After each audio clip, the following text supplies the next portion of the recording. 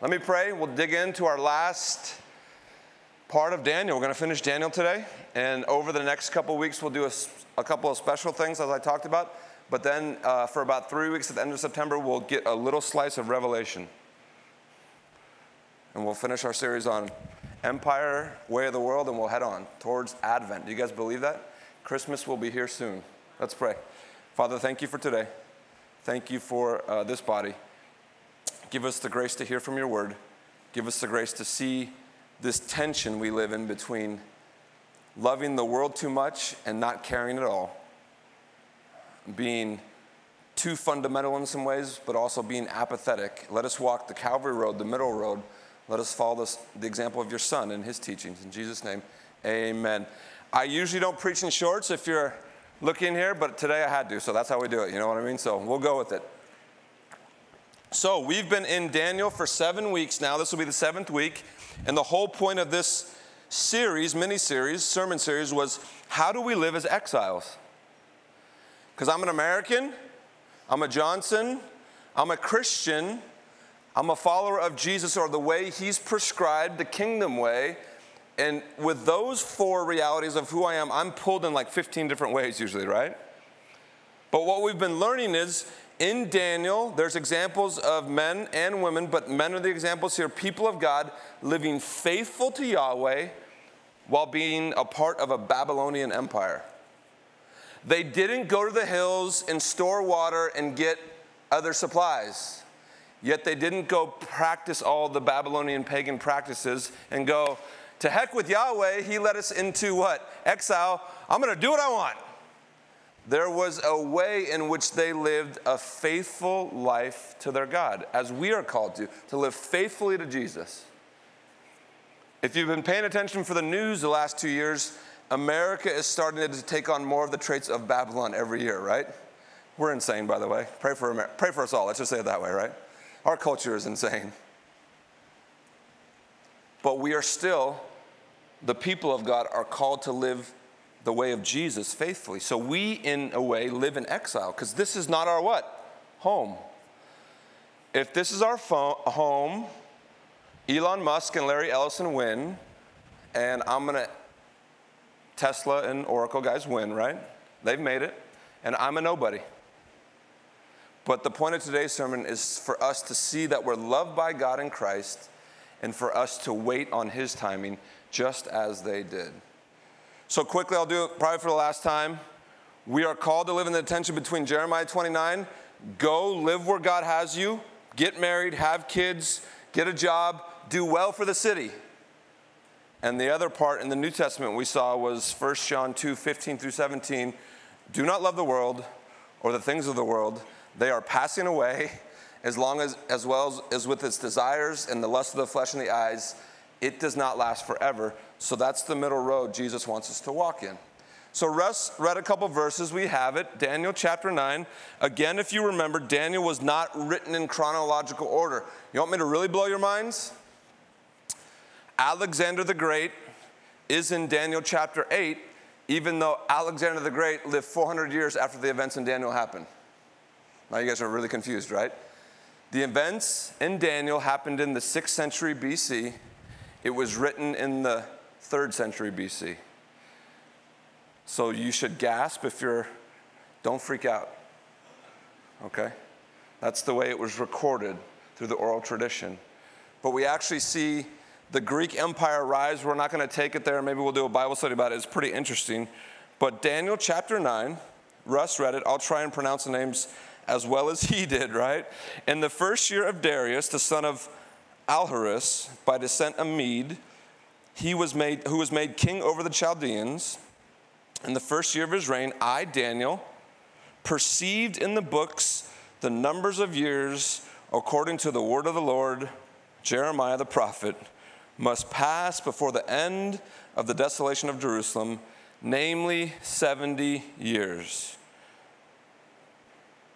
I'm going to reset it for 1 minute.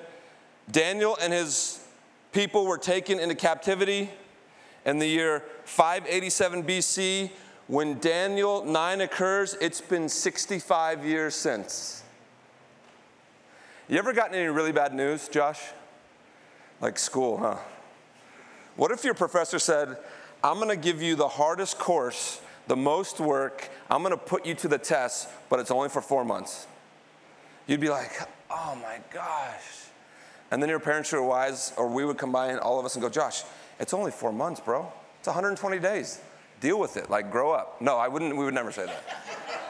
Never say that. So Josh bears down, and he gets hammered. For the first time in his life, he gets a C. But he studies, and he gets his grades up, and he's doing well. What's 4 months? Is that 16 weeks? In week 15, I actually come to Josh and say, how you doing? And Josh is like, this has been hell, but guess what? I got 1 more week. And I am good. I see the light at the end of the where? Tunnel. I'm good. That's what this stage is setting. Daniel 9, 1 and 2. In this time, 65 years later, Daniel is remembering and he's thanking God. And on the top of his mind, what is Daniel doing? He's a faithful man. He's been a leader. 70 years is almost over. I've made it 65 years with these turkeys. I can go 5 more. So Daniel starts to pray. And have you ever done this? Pastor's done this. When something's almost done under your perception, when you think that the end is near, you start to pray these amazing prayers sometimes. And Daniel prays this way through most of the chapter. It's a prayer of repentance. I think his repentance is genuine, but he says things like this. Lord, we were wicked people.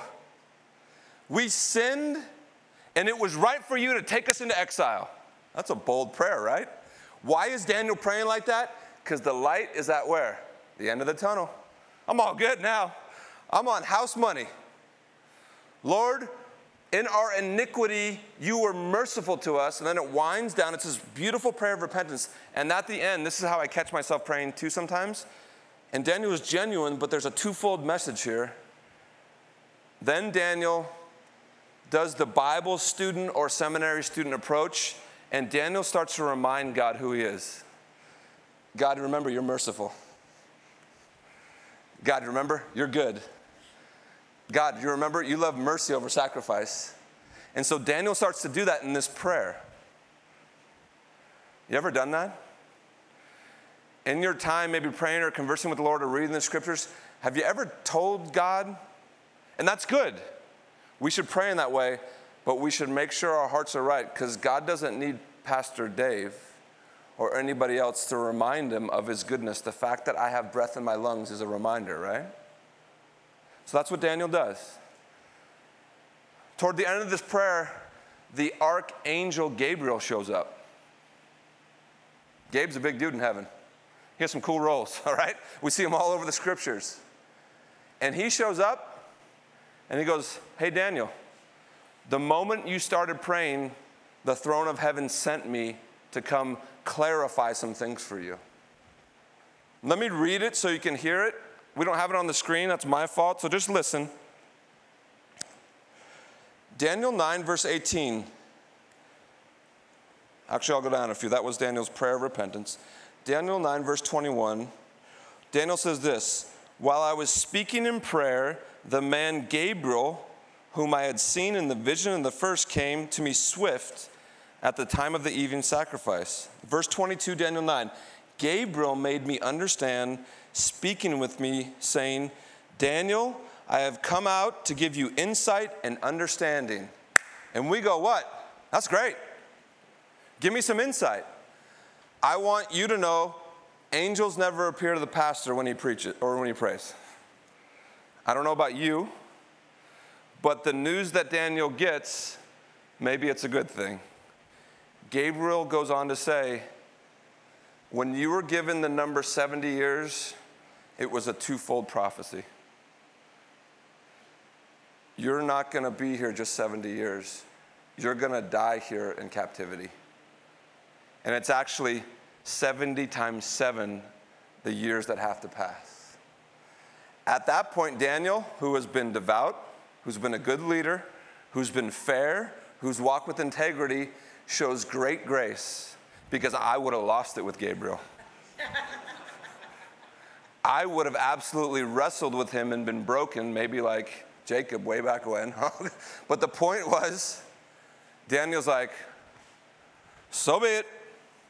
But the message that comes is one of utter disappointment, no doubt, and clarification. You ever been there? You ever been crushed even by your faith in the Lord, that you believe and God's confirmed, and for a moment he says, stay, child. It can be almost debilitating, and it can be a real waver with our faith sometimes.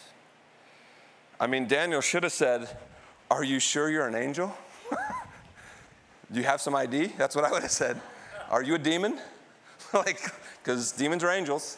Where are you coming from, man? You know Yahweh or you know Lucifer? Because my heart's been ripped out. I was ready for this to end, and you're saying, hold on. Immediately, the human mind goes to, what did Daniel do? Nothing. This was God's way. This is what we find in Daniel 9.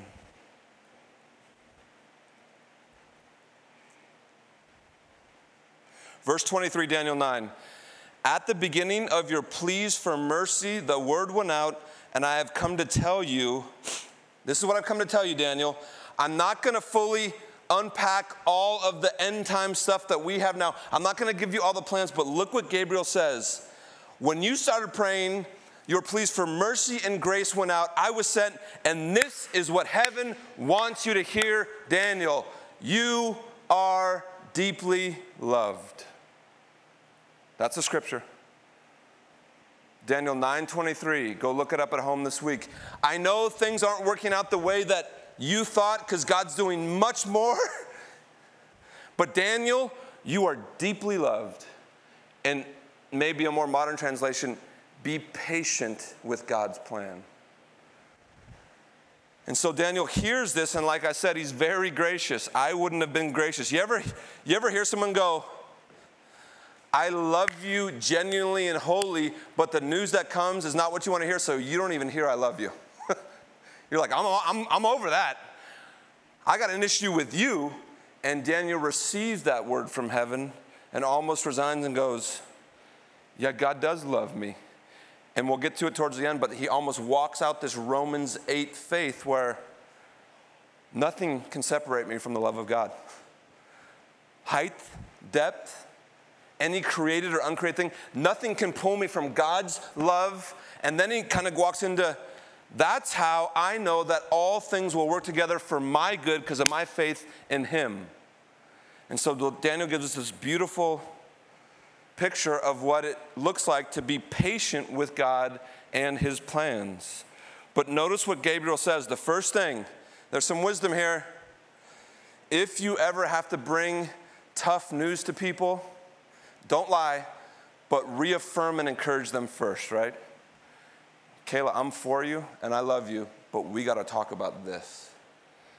And that's what the angel does. That's the message from heaven. Daniel, you're deeply loved. Now let me tell you the unfolding plan of God. So this thing 70 times 7 comes up. If you are somewhat familiar with your Bible, you should be like, oh, I've kind of heard that before. Gabriel says to Daniel, it's not 70 years. It's more like 70 weeks of years, or 70 times 7. Remember way back in the beginning, we studied it. After Cain did his thing, there was an unspoken judgment where if Zelda were to hit me and it was unprovoked, I could repay her 7 times. I would never do that, but that was the word on the street. Carol comes up to me and steals $20 from me, I could steal $140 from her. 7 times. Not bad. It's good math, right? I studied a little bit on the math, right? Lamech comes along, this other guy, this brute. Remember we kind of saw it maybe a year ago? He pronounced, you guys are soft and weak with your 7 times. If anybody strikes me, I will repay them 70 times 7. So revenge, the first thing we see with revenge in the Bible is it gets ramped up by humankind, and it goes from 7 times to 490 times, which literally means infinite, which literally means I'll come to your village and take care of all you. And then we see judgment in the book of Daniel. God's people were disobedient, and they were being judged in exile. And the same thing comes with judgment. God has overseen it, but man has owned this. The wages of sin is what? I've earned this judgment in many ways. Judgment is 70 times 7. So revenge and judgment biblically before Christ shows up are infinite. Ooh, who wanted to live back then? I did not. I know living now is hard. But then Jesus shows up. The man who would be the picture of the words from Gabriel. What was the word to Daniel from Gabriel? You are deeply loved. John 3 says what to humanity? You are deeply loved by God through Christ. Turn and believe in the one who will hang for the sins of the world. That's God's love coming. That's God's pronouncing from heaven. Love is here. Believe, receive, be forgiven, be cleansed, and go walk in his way. So Jesus shows up and does many things, teaches about the kingdom. Remember the kingdom. And Peter likes to be Peter. And he says, Lord, to Jesus, suppose my friend sins against me 7 times. Should I forgive him 7 times? Peter's trying to be very pious. He's trying to be the man. Jesus scoffs and goes, you need to forgive your friend 70 times 7 because I'm here. Jewish people, ancient people, knew about revenge and knew about judgment. Their minds were blown with the grace and mercy of forgiveness, which is infinite in the blood of Christ, and that's what the kingdom is based on. So what do we do with revenge? We recycle it endlessly. That's 70 times 7. That's infinite, over and over and over again. Nancy, you got me? Just wait. My revenge is best served what? You guys know it. Cold. I will remember, Nancy. I will come turn off your air conditioner. Big party at Nancy's tonight, okay? I will turn off your air conditioner when it's really hot, and that'll be my cold revenge or whatever I'll do. And then when it comes to judgment, human beings, we will be judged. I've earned judgment for my sin and the things I've done, yet with Christ coming in a few moments, we'll celebrate what he did with communion. Christ shows up and says, now a new commandment, love one another, and this is my love to you. I will forgive you and ask you to forgive 7 times 70, infinitely because of my blood. So there's a whole cycle going on, and this is the way of Jesus, not the way of empire in Babylon. What do empires in the way of the world built on? Money, sex, power, greed, revenge, and judgment, and many other things. I think our country, our empire, does it better than most. We're still an empire. Even as a country, we still make wrong judgments, right? What were Jesus' words on the Sermon on the Mount?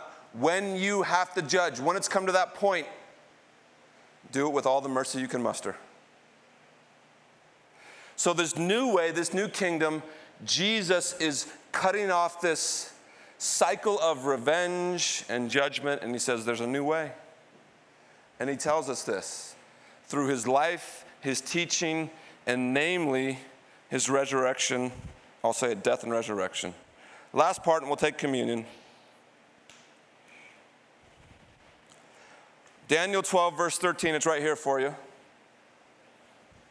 Daniel wrestles for a few chapters. Again, he's very gracious. He starts to understand that, okay, I'm not going to do. Just so you know, anyone who's calling God a liar, after 70 years, there was a small contingent of Jews, Hebrews, about 2%, 1.8% we think, which were allowed to go back to Jerusalem and allowed to start to kind of gather the temple and try and worship God there. So again, it was a twofold prophecy. But look what the angel says. This is Michael, by the way. Michael shows up too. So Daniel got both archangels, right?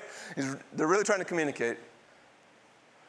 But go your way till the end, and you shall rest, and you shall stand in your allotted place at the end of days.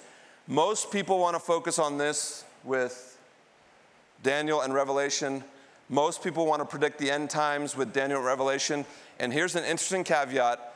If someone wants to predict the end times through Daniel and Revelation, I usually won't listen to them because they're wrong, because Jesus said they're wrong. But I might listen to them if they predict it out of their lifetime. You see what I did there? Most people with the end times decoding stuff always predict the Lord's returning in their lifetime, and it's usually imminent. Why would they do that in 2016, 17, 18? They sell books. They got big conferences. So if someone goes, I think it's going to be 22, 27, I'll sit down and talk with them and go, we're all going to be dead, so let's talk about it. But most people want to do it right now to go, hey guys, you're visiting, why don't you come to my seminar? Let me take you this way, when the true message of Daniel and I think Revelation is how do we live as exiles awaiting our Savior. So last year, do you see that last little part? And you shall rest. You're going to die, Daniel. You're going to die in exile. That's tough. But go your way till the end, and you shall rest, and that's the part that I want you to see, and shall stand in your allotted place. Only a couple times in the whole Old Testament we see this theme of resurrection. Daniel, you're in your end times. You're an older man. I'm in my end times. I'm probably not getting out of this thing physically alive. I'm probably going to die. You probably will too. But the encouragement here through this whole book was be faithful to Jesus, live as an exile, do the things that you've been instructed here, follow Jesus, and take comfort and take rest that you are loved in his blood, and you will be risen again with him one day. That's what it means. You shall stand in your allotted place. You will be redeemed fully. You will be resurrected, Daniel. There will be an inheritance for your faithfulness in Christ. We see resurrection in Daniel. We see three major themes. The Son of Man, Jesus, the king that he will build, and what? Resurrection. So at the end of this book, Daniel might be a little melancholy, but the angel Michael says, take comfort. He's already been told he is loved. And what? You will receive your reward. Resurrection, Daniel. And that's the beautiful part of the end of this book. Again, Daniel shows us how to live a patient, faithful life while in a foreign land. Christian, even American Christian, we are in a foreign land. God is asking us to remain faithful and be patient. There's an old saying, God is not in a hurry, but he always shows up what? Right on time. How is the empire we live in? Is it very patient? Go watch a commercial today. You need it now. Actually, you needed it yesterday, so you're already slow to the game, Alex. Her eyes went up, right? You needed it yesterday. Come on, chop, chop. Does our culture put in high esteem waiting and being patient? No. We're actually driven to be impatient and go, go, go. So we, just as Daniel, needed a counter script. Daniel's counter script was faith in Yahweh, the Old Testament scriptures. Our counter script is the gospel. The life, teachings, death, and resurrection of our Lord Jesus Christ. He has told us, you are loved. That's what we're going to celebrate. Church, we are loved in Christ. He shed his blood for you and for me. He did away with vengeance, and judgment can be appeased by faith in his blood, and that's what we'll celebrate. In a moment, our music team will come up. We'll pass the plates. I'm sweating, so I know you're hot, okay? We'll take both elements at the same time. Our trays have cup and bread. Feel free to take the elements and sing the song or pray, but this is the love God provided for us. His Son not being spared, revenge and justice being satisfied on the cross, and Jesus dying and raising again, and then saying what? Hey, come follow me. My yoke is easy. My burden is light. I'll walk with you. I love you. Let me pray. And music team, you can come on up as I pray. And it started out about 80 in here. I think it's about 90 now, huh? Father, thank you for today. Thank you for this book written many years ago. Thank you for the timeless truths. Thank you for the way that you saw to deal with sin and revenge and judgment and hate and anger. Thank you that your Son came and bore those for us. Thank you that we are loved. In this time, I pray that we could celebrate his life and his death and his resurrection. Thank you for your goodness, God, in Jesus' name. Amen.